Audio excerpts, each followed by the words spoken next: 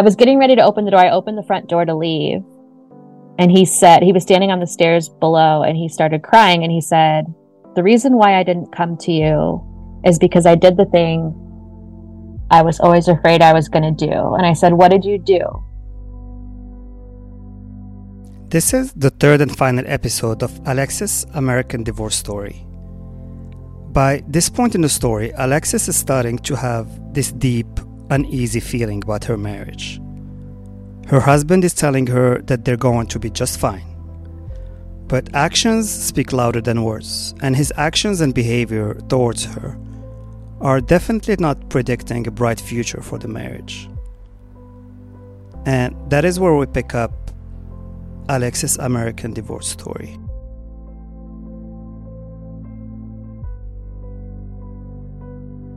I think in 2023, I started to feel like, in hindsight, looking back, and in the moments, I think I just thought he was dealing with more depression, but he started to kind of get more distant. And I felt like I was getting to a point where I was like, trying to help him too much with it, that I was kind of like, maybe I just need to step back.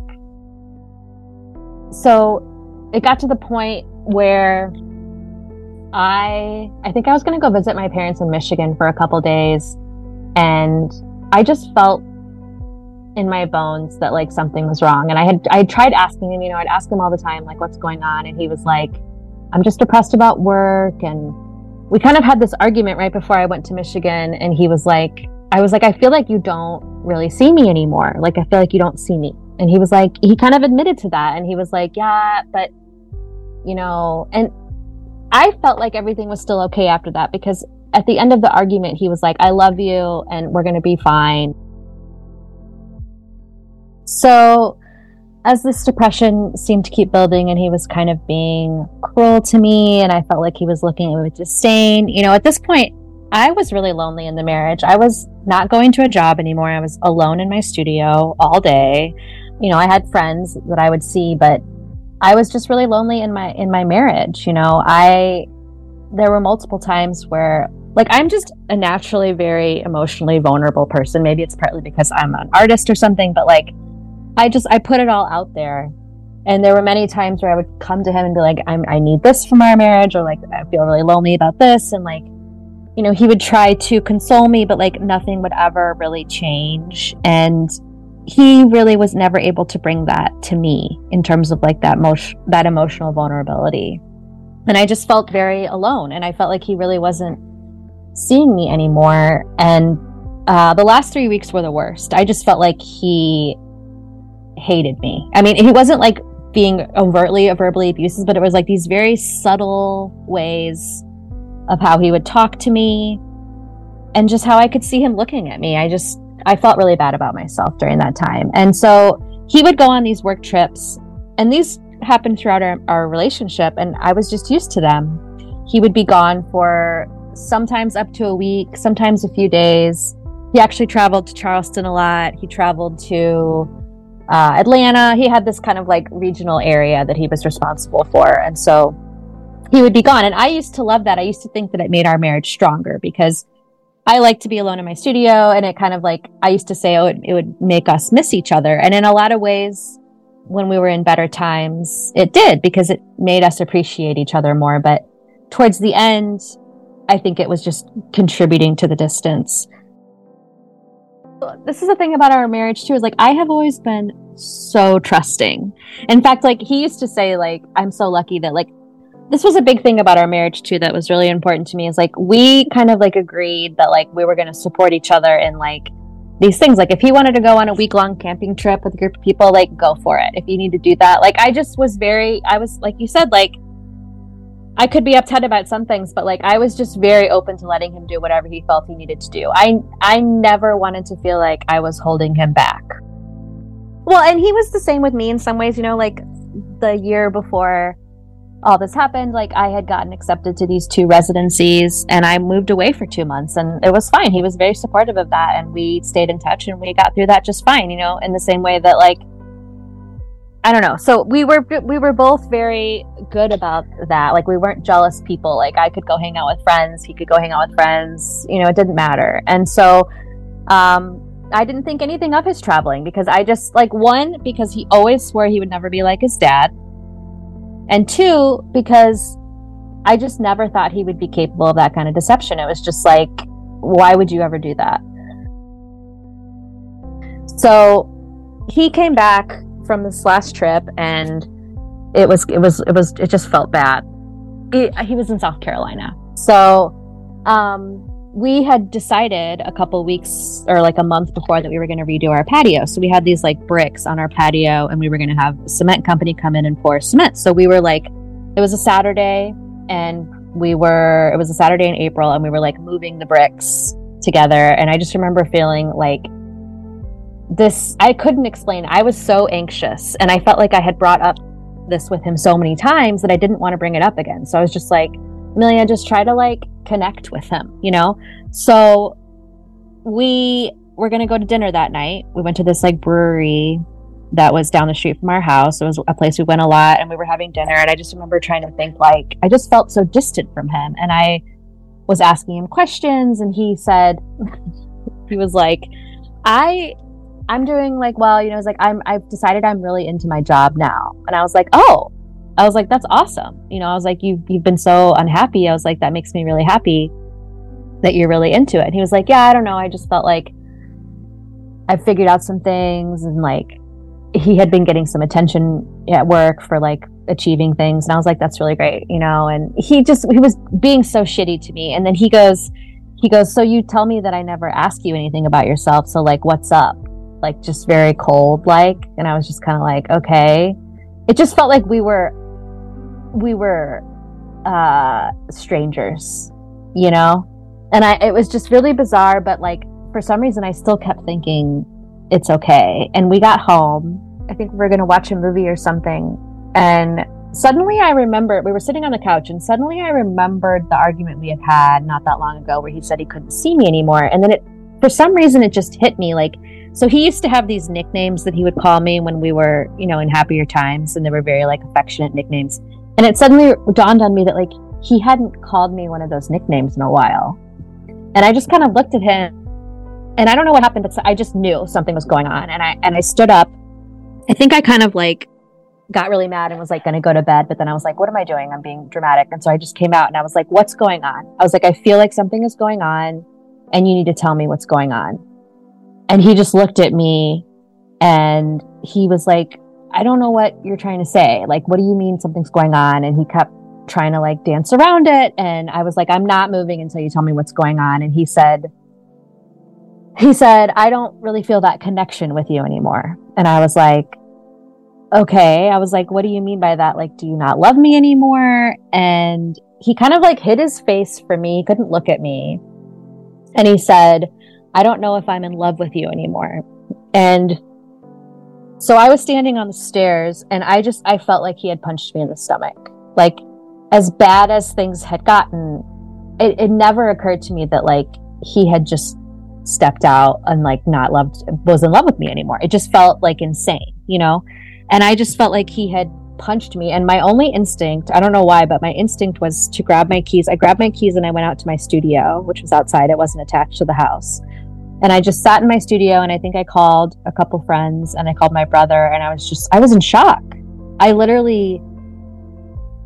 felt like I was in a nightmare. Like, I just was like, I don't even understand this. I couldn't wrap my head around it. And so I started feeling like I was going to have a panic attack. And so I needed to go back in the house, and I had my brother on the phone with me, and I was like, can you just stay on the phone with me when I go inside? And I went inside to get I had an old prescription for Xanax from my doctor for like anxiety. And so I just wanted to take a Xanax so that I wouldn't have a panic attack.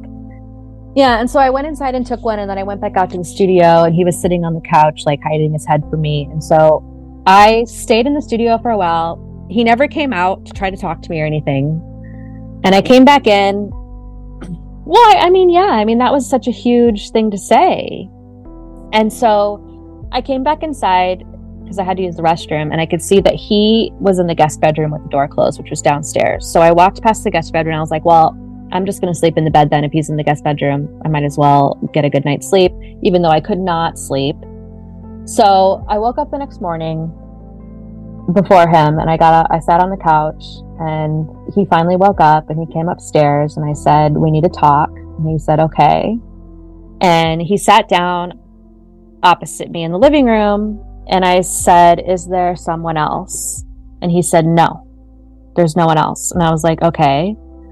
And I was like, so, I was like, I feel like throughout our relationship, there's been times where I've fallen out of love with you, but then like we go on a trip or like something happens and then everything's back to normal. And he was like, well, I don't know. He kind of like hesitated. He was like, maybe I need some time. And then he was like, no, I think it's just like over. And I was like, our relationship is over, just like that. And he was like, yeah. And I was like, how can it just be over? Like, we literally have an entire life together. We have a dog. We're in the process of putting a new patio. And like, how can that just be over? And I said, how did you not come to me with this before? Because it's not like he sat me down and was like, I'm unhappy. Like I had no idea that he was pulling out of the relationship. And so I just was like, I was like, how could you not come to me? And he said, because you're a coward. Again, I was in shock, so it didn't register to me how ridiculous that was. And so I was just like, okay. I was like, what did he say? I said, I just don't understand like how you can just be so like abrupt with this. And he said that he feels bad for me, which was kind of like another punch in the face. And I basically was just like, okay, there's nothing else to say. So I got up and I got my suitcase out of the attic and I started packing it. And he was like, what are you doing? And I was like, I'm leaving. Like, you just told me that our relationship of 12 years is over, just like that, without any discussion. I was like, I'm leaving. Like, this is not a safe space for me emotionally. Like, I felt like I was floating on air because I was in shock. And so I was just like throwing random clothes in my suitcase. I didn't even know where I was going to go. And I just had to get away from him because he was just being so cold about it. And it was so shocking. And so I was getting ready to open the door. I opened the front door to leave.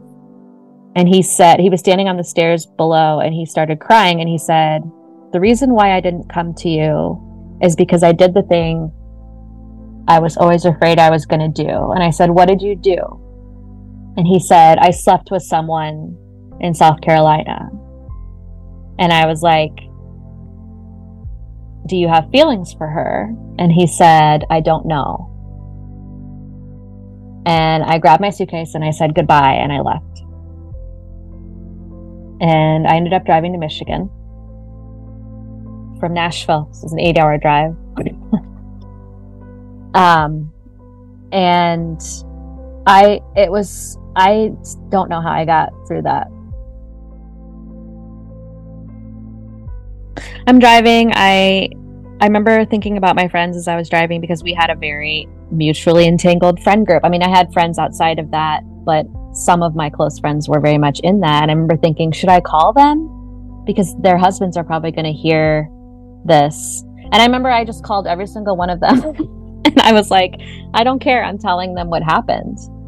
And I told them what happened. And I just was calling people in my support system, basically, to keep myself together through that drive. It was an 8-hour drive. And I finally got to my parents' house. My parents are they're great. Like they helped me. I basically needed a place to completely melt down because I was in so much pain and I was in so much shock. Like, looking back, I think, oh, Amelia, why didn't you see this coming? But I truly never thought he would be capable of that. I just felt so shocked and rocked by it. And not to mention the fact that I had left my job 2 years earlier, and that made me feel incredibly financially unstable because we shared a bank account. All of our money was entangled. I just felt like my world had been flipped upside down. And so it was like, I was in Michigan for about 2 days and I'm talking to my friends. Some of my friends are lawyers or are good friends with lawyers. And they were like, you need to take control of the house because if he stays in that house too long, you could lose your claim of the house. And so everyone was like putting this pressure on me, and I was like, I don't want to live in that house. Like, that's so triggering, and it just sounded awful. But I finally was like, okay, I need to figure this out. So I was like texting with my ex, and I was like, he sent me a text at some point after I left saying like, where are you? Or like, are you safe? And I told all of my friends, like, do not tell him where I am. Yeah, like, it's none of your business where I am. So I ended up texting him and I said, we need to figure out how we're moving forward. Let's jump on a phone call, which now sounds insane to me, but at the time I was in shock. So it was like, we're going to get on a phone call. So we get on a phone call, and he picks up the phone, and I'm trying to contain my anger. You know, I'm just like, okay, I want to know if we're on the same page. Like, so we're getting a divorce, like, kind of question mark. And he just was like, yes. And I said, okay, I want to make sure that we're in agreement that we're selling the house. And he was like, yeah.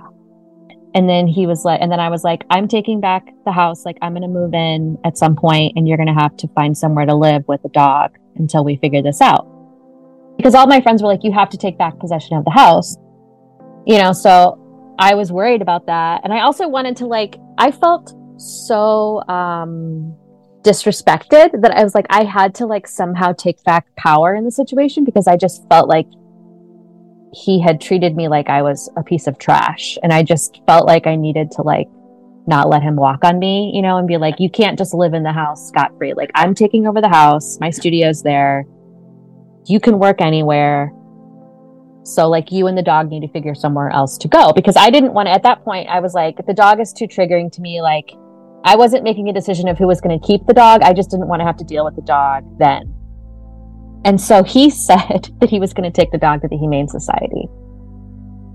So I was in shock at that, because he was obsessed with this dog. I mean, he would be brought to tears, even the thought of her getting old and dying. And so, well, he was manipulating me because he knew I wouldn't allow that to happen. So anyway, I ended up taking responsibility of the dog, which now I'm very grateful for. So we hung up the phone. And then ever since then, it's just been like, for the most part, lawyer speak. So after we had that phone call, he started sending me these long emails. So this is like a week after he admitted he slept with that woman. And we haven't had any conversation about this. Like, he admitted it, I left. We had that brief phone conversation, and now I'm getting these emails from him saying like, this is how I think we should file. I think we should file and just split everything 50-50. I felt like he was trying to mansplain to me. Like, I don't think he was talking to me like it never occurred to him that I would seek my own advice on this. At this point of the story, the ex-husband of Alexis may just have forgotten how smart and driven and strong Alexis is. But to her credit, she did not forget. Despite the sudden news and horrible shock she was facing, Alexis made sure she sent a strong and clear message to her ex-husband. I may have been a loyal and gentle partner throughout the past 12 years of our relationship, but starting right now, you will not be walking all over me. It was time for Alexis to regain her power back. So, yeah, well, I mean, I started talking to friends who are affiliated with lawyers, and I had a friend who was a former lawyer give me a good lawyer rec, and I didn't want to let him know at first that I got a lawyer, and so he just kept sending me these emails of like, this is what we can do, like just very much trying to like tell me how exactly we were going to handle this. And I ended up serving him divorce papers after I took back. So I did take back over the house that a week later. My mom came down with me and ended up taking the dog back. So he was refusing to get out of the house. When we had that phone call, he said, we can just both live in the house. Like, you can live upstairs, I'll live downstairs. And I was like, yeah. I was like, there's no way we're doing that. like that's just not happening. And I was like, you need to figure out a place to live, like stay with family, stay with friends. Like, you're the one that did this, you figure it out. So I ended up talking to some friends who were mutual friends, and they ended up having to sick basically their husbands on him to be like, you need to get out of the house. You did this. You're not going to share the house. And finally he relented and was like, I think I sent him an email and was like, I will be in the house on this date. You need to be out by then. And he did comply with that. And so I came back to Nashville. I lived in that house by myself for, I don't know, maybe 3 or 4 weeks. It was really hard. My birthday happened over that, which was really painful. It was really painful too, because he sent me some dumbass email the night of my birthday. I had a bunch of friends come over, and I was really trying to get into like a good mental space. And I looked at my email, and he sent me this email that was like, I hope you have a great birthday, with a smiley face. Like, anyway, I ended up hiring a friend who's a real estate agent to come by and give us an estimate on the house. And I finally told him that I was going to be out by a certain date and that he could take back over the house. So I moved out the beginning of June, I think, of this year, and had planned to come to Michigan for a while before going to a residency and then before moving to New York. And so he's in the house right now, and we're currently selling it. So we're very much in the middle of this. But I did serve him divorce papers during that time when I was in the house, which he did not see coming. And he has since hired a lawyer as well. So we both have lawyers. Never occurred to him that I had hired a lawyer. He was shocked by that, which gave me some pleasure. And again, it was my attempt to grasp some kind of dignity after I felt like he was so just dismissive of me. I hired a very good lawyer, and I talked to a lot of people about this before I served him, and I was like, I have to do this, and I have to fight, because like, it's the only way that I'm gonna like feel like it's my only way of fighting back. Like, I just felt or not fighting back, but like, I just felt so small by how he had treated me leading up to this and how he handled the situation, that it was like, this is my only way of like standing up, of not just rolling over and letting him handle this. We're grateful we've had dozens of guests share their stories, and one common denominator is grief. Grief is one unavoidable feeling everyone goes through during divorce. Divorce is the death of a bond we once thought would never ever die. And people deal with divorce grief in completely different ways. But I think Alexis is dealing with it in the best way possible. Her divorce story, which is still unfolding, is a lesson on how divorce grief can be used to grow in all aspects of life. She's using this time to reach for bigger and better things emotionally, but also career-wise. Her divorce has actually given her the freedom to move to the one place that I think would allow her to take her already successful career as an artist to a new level. And she's doing just that. As we're recording this episode, Alexis is finalizing her move to New York. So I've been in Michigan. I've been here by myself because my parents are in New Mexico right now traveling, and I'm in a much better place. This is the hardest thing I've ever had to go through, and I'm definitely still going through it. And I think at least once a day I'm usually caught by a moment of just grief. But I've been through a lot of therapy in the last month, and I've done a lot of thinking about the trajectory of our relationship and thinking about what I want out of my life. And I think I feel much better about, the marriage ending and the fact that I'm moving to New York.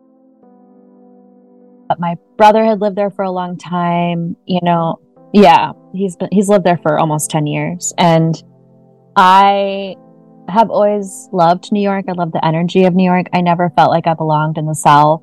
I think I had tried to convince myself of that towards the end, but that was it's just not where I belonged. And I'm an artist. I work with some people in New York, and I always felt like moving to New York would just be such a better experience for me and people understanding me and like what I'm doing. And, I've spent a lot of time there over the last month as I prepared to move there and like signing a lease. And it's thrilling because there's so much happening there. And I don't know, I'm excited to be there. I live in New York and looked at the art Alexis is making, and I think she would kill it here. And the sky's the limit for her. Unfortunately, we can't share any of it on our website just yet because her divorce is still ongoing. So we've had to use a different name for her. But hopefully when the divorce is finalized, we will share some of that art on our website.